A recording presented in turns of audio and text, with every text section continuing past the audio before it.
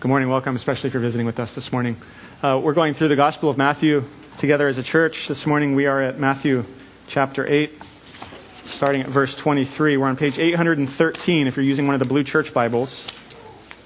If you're new to the Bible, the big numbers, we call them chapters. The little numbers, we call them verses. We are at Matthew chapter 8, verse 23.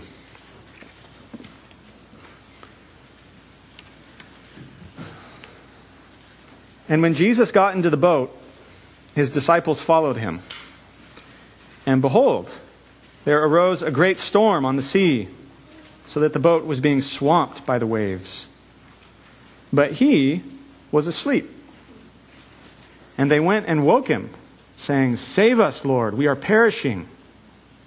And he said to them, "Why are you afraid, O you of little faith?" Then he rose and rebuked the winds and the sea, and there was a great calm. And the men marveled, saying, "What sort of man is this, that even winds and sea obey him?" This is the word of the Lord. Pray with me. Jesus, you spoke a word of rebuke and stilled the storm. And you speak today through your word. Your word is always at work. And so we ask, Lord, that today it would be at work for blessing and for life.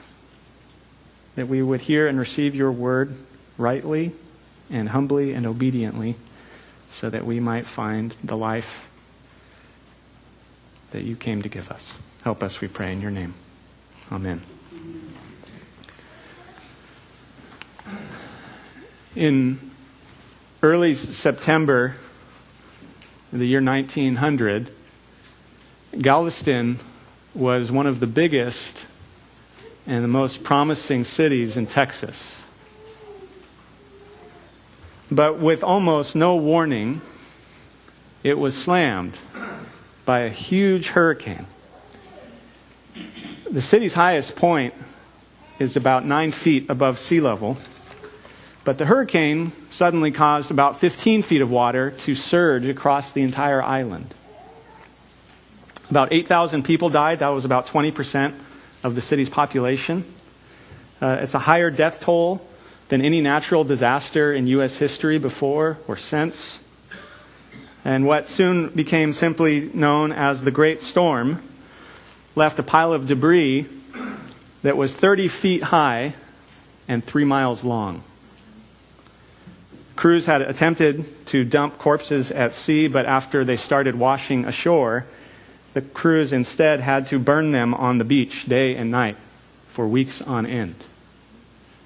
Clara Barton, the founder of the Red Cross, upon visiting the misery and the wreckage at Galveston, said this: "It was one of those monstrosities of nature which defied exaggeration and fiendishly laughed at all tame attempts of words to picture the scene."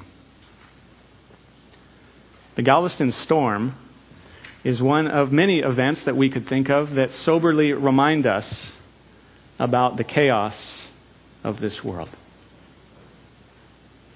Many people today are living in terrible fear about the climate after decades of warnings about the impending end of the world. Even though in the last century, climate-related deaths have declined by 98%. According to one recent global survey, nearly 60% of teenagers say that they are very or extremely worried about the climate, with 45% of them saying that this fear is negatively affecting their daily lives.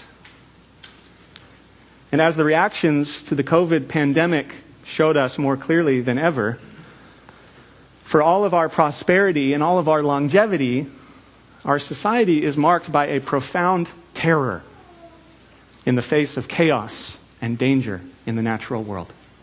It all seems so out of control. But in our passage today, Jesus is demonstrating that he's in control of the chaos of this world.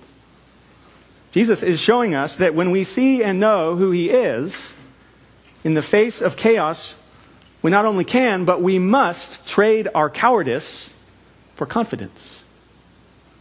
Not confidence in ourselves or in our wealth or in our expertise, but confidence in Him. We are in a section of the Gospel of Matthew where Jesus is demonstrating His authority. The word authority is something of a bad word in our culture. And while the Bible does teach that human authority can and often does get abused, it also says that when human authority is a reflection of God's authority, it's good for us and it's good for our world. Jesus is revealing Himself in this part of Matthew to be rightly worthy of our submission. Another bad word in our culture. Jesus is showing that He is worthy of our submission because He is God's authoritative King. In Matthew chapters 5 to 7, Jesus teaches the famous Sermon on the Mount to His disciples. He's showing them what their lives must look like as citizens of His kingdom in this world. And you might remember that whole passage ends in Matthew chapter 7, verse 28, like this. Matthew is summarizing how the crowd reacts to what Jesus has just been saying. It says, when Jesus finished these sayings, the crowds were astonished at His teaching, for He was teaching them as one who had authority. And so now in chapters 8 and 9, Matthew is recording for us a series of 10 miracles. They all are showing Jesus physically demonstrating the authority that He was verbally declaring in chapters 5 to 7. The miracles demonstrate what He had been declaring. And so after 3 miracles of physically healing outsiders, we have the episode that we talked about last week. Jesus speaks authoritatively to 2 would-be disciples. And so now today, on the heels of His interactions with these 2 men, Jesus is demonstrating now for His existing disciples that He really is who He's claimed to be. That He really does have the kind of authority that demands all of their confidence, no matter what's happening around them or how out of control it might seem to them. Now the passage is primarily about who Jesus is. But Jesus' identity is the foundation of discipleship. Jesus' identity is the basis and the motivation for following Him, for living with Him, for living like Him, for living for Him. You can see from the very beginning of this episode about Jesus' identity, that's what it's mainly about. You can see from the beginning, though, that it's also about what it means to be His disciple. He has just rebuffed one potential disciple and then encouraged another discouraged disciple to follow Him. That was last week. And now in verse 23, you hear this.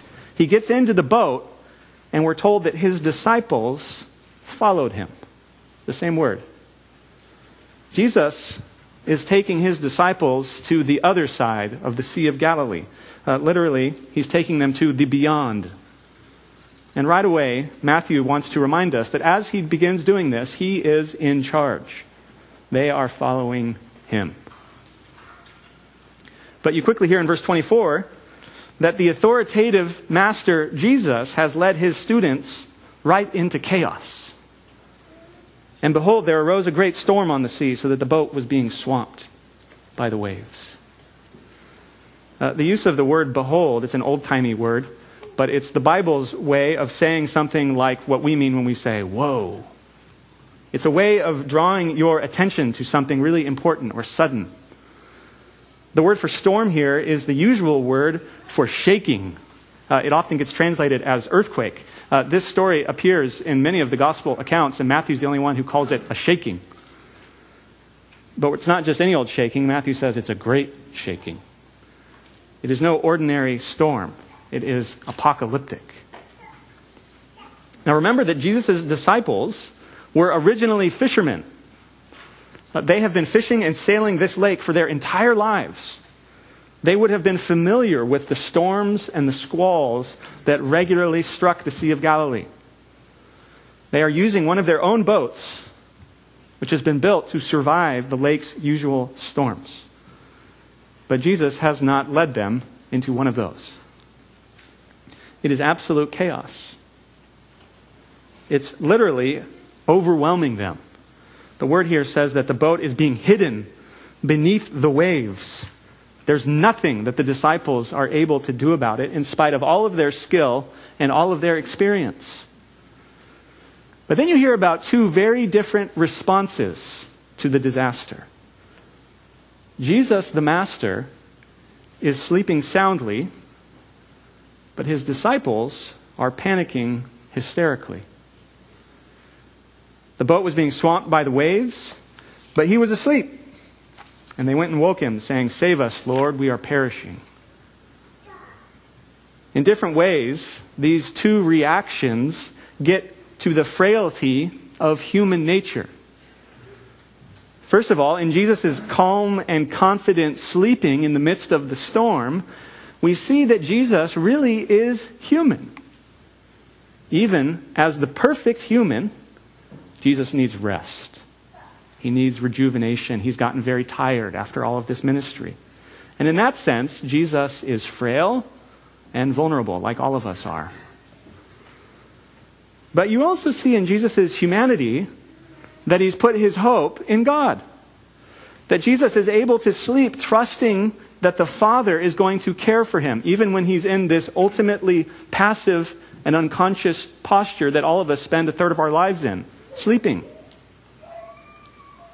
But in the disciples' panic, you're seeing a darker side of human frailty. In Jesus' human weakness, he trusts God to care for him. But in the disciples, and so often our own human weakness, they and we are overwhelmed with terror.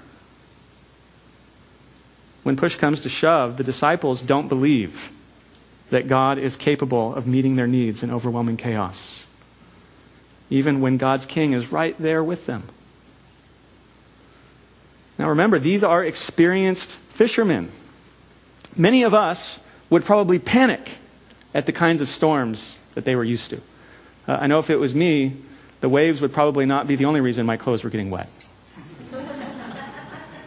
These are men who know what they're doing. But here they are out of their minds with fear. And so they wake Jesus up. They cry out to him for him to do something. Matthew frames their shouts in only 3 sharp Greek words. Lord, save. The last one you have to add 2 words for English. We're perishing. Only 1 word in Greek.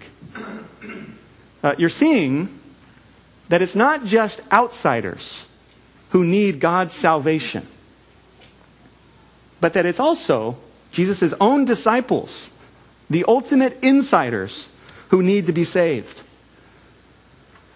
They and we need to be rescued from terror and chaos and death. We have no ability to overcome them on our own, even if we are otherwise calm and experienced.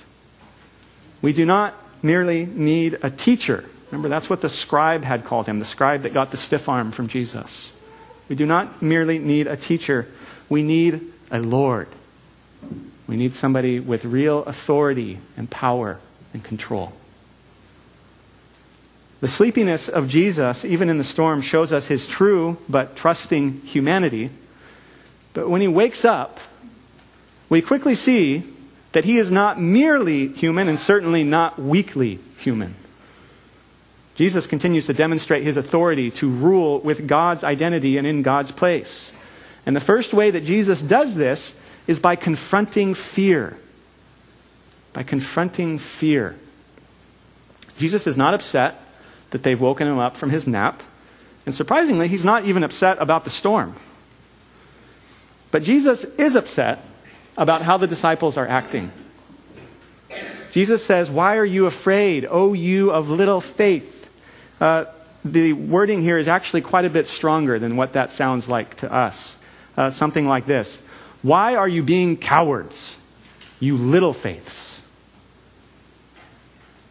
Jesus does not give them a pat on the head. He does not give them a hug. He does not tiptoe around their feelings. He does not tell them that he understands that they're just living their truth. Jesus calls cowardice for what it is. It is a failure of trust and confidence in him. The issue is not fear itself.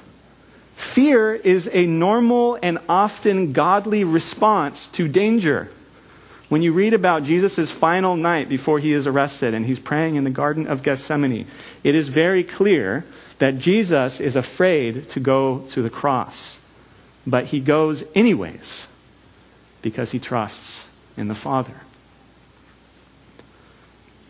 The issue here is that the disciples' fear has become so great that it has caused their faith to wilt. That's why Jesus kind of insults them by calling them little faiths. They are full of despair, and Jesus is not impressed with them. It is not an excuse to say, well, this is just how I feel.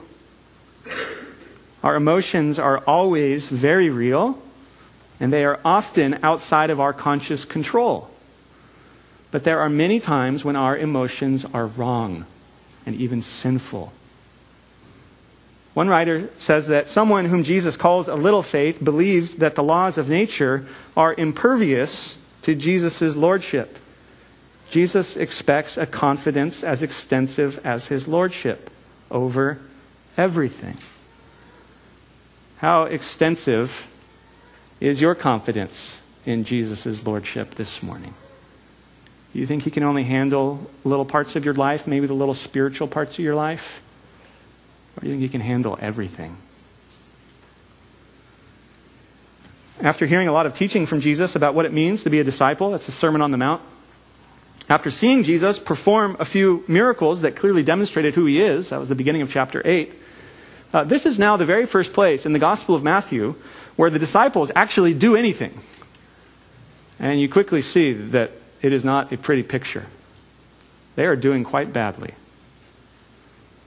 And it's striking, isn't it, that Jesus deals with their fear before he deals with the storm. Jesus is more concerned with working on us than he is with working on our circumstances. He is more focused on saving us from our sin than he is on saving us from our suffering.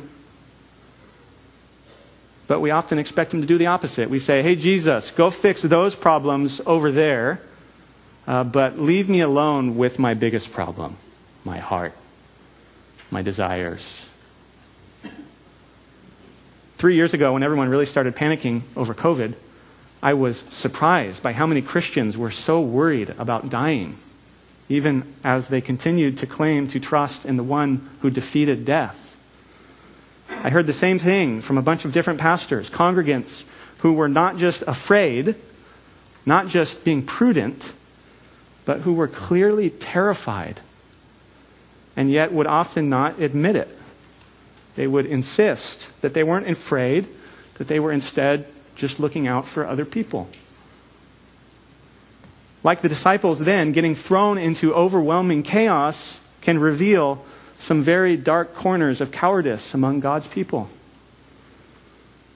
Jesus wants and expects us to trust him, no matter how overwhelmed and how out of control we are. Cowardice and safetyism are not virtues. I hope and I pray, I have been praying for our church, that the last few years of stress testing will have strengthened us to show a deeper and more peaceful confidence in the Lord Jesus when the next crisis comes, even though it will genuinely be dangerous, even though it will genuinely be frightening. In his goodness, Jesus questions our fear and confronts our fear. But he does not only confront our fear. He also, the story shows us, conquers the chaos. Jesus confronts our fear, but he also confronts and conquers the chaos. He is frustrated and disappointed with the terrified disciples. They and we should know better and act better. But Jesus does not say to them, "You're not trusting me right now. I'm going back to sleep. Wake me up when you are ready to trust me more. See you later." Even though they are sinfully panicking, even though they are little faiths, Jesus helps them anyways. Jesus is the Savior of cowards. Not just cowards outside the church, but cowards inside the church too. We too need to be saved from ourselves and the chaos of this world. This portrait of the disciples is not at all flattering, but they do at least have a weak, small faith in Jesus. They cry out for salvation to the Lord. And so what an encouragement to us today to see that Jesus responds even to the littlest faith, even to the weakest, most unimpressive faith. Jesus does call cowardice and despair for what they are.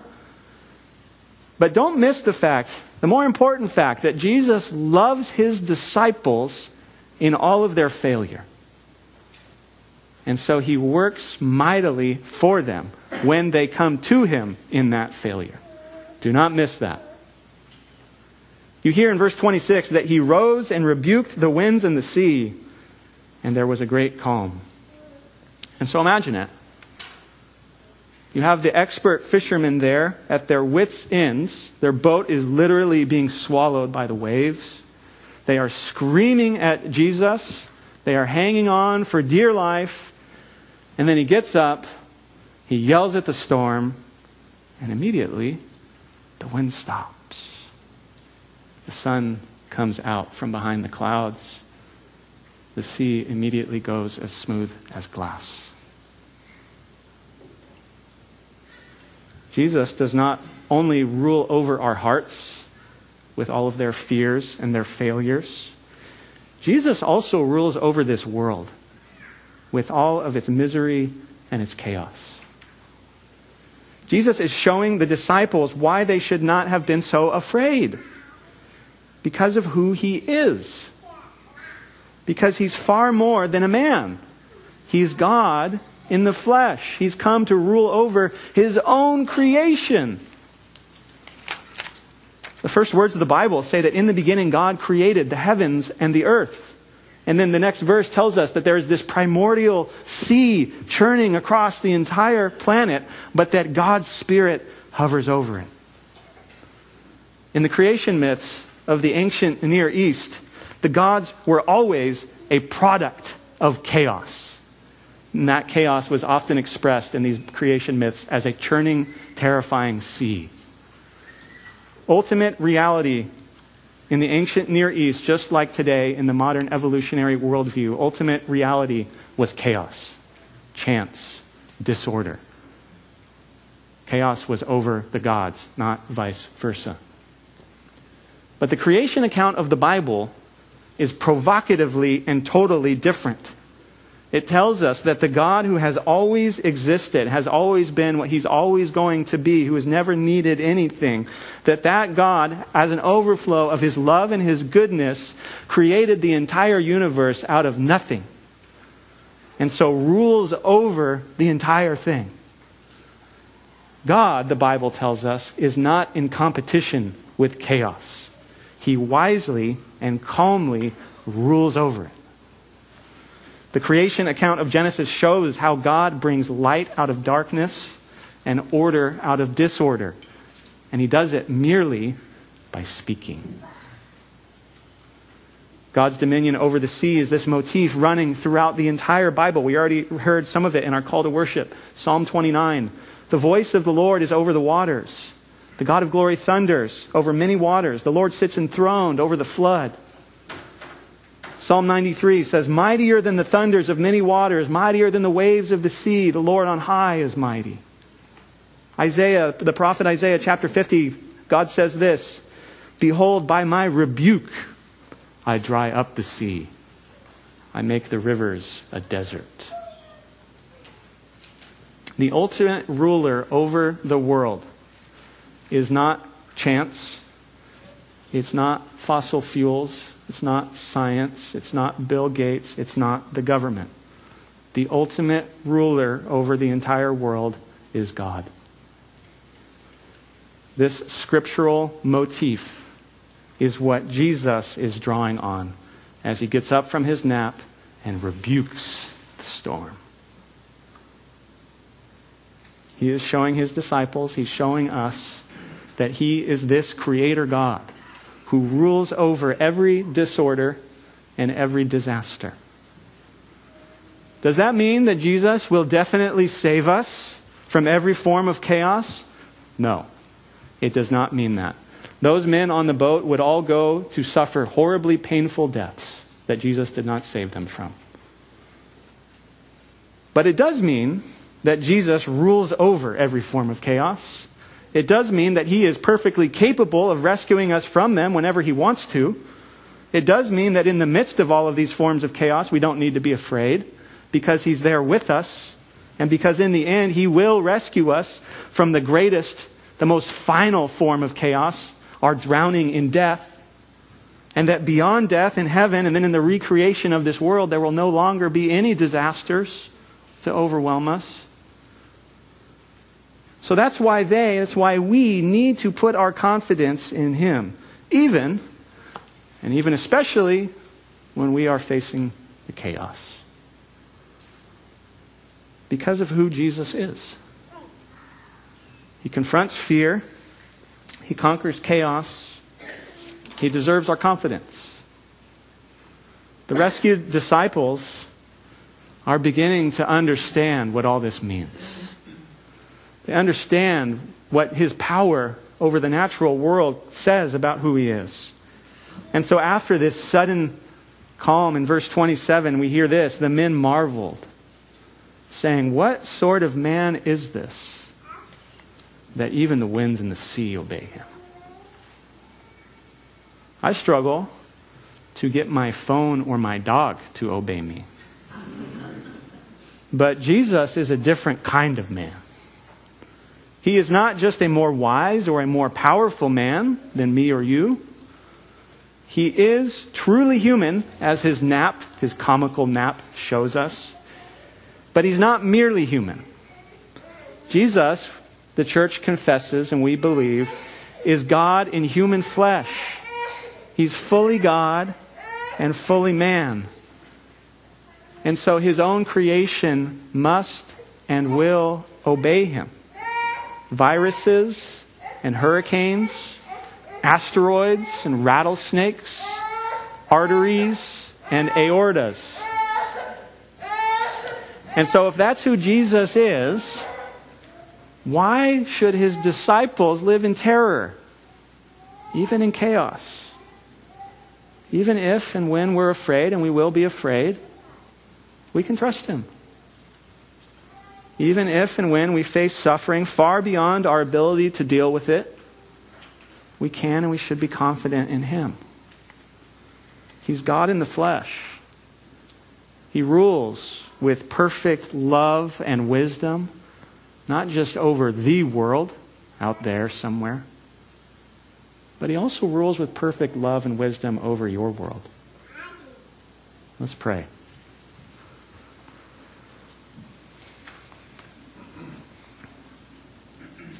Father, we confidently confess again that You are King.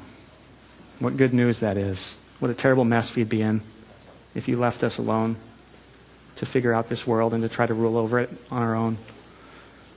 Father, we thank You and we praise You that You have entrusted all rule and all authority to Your beloved Son, Jesus.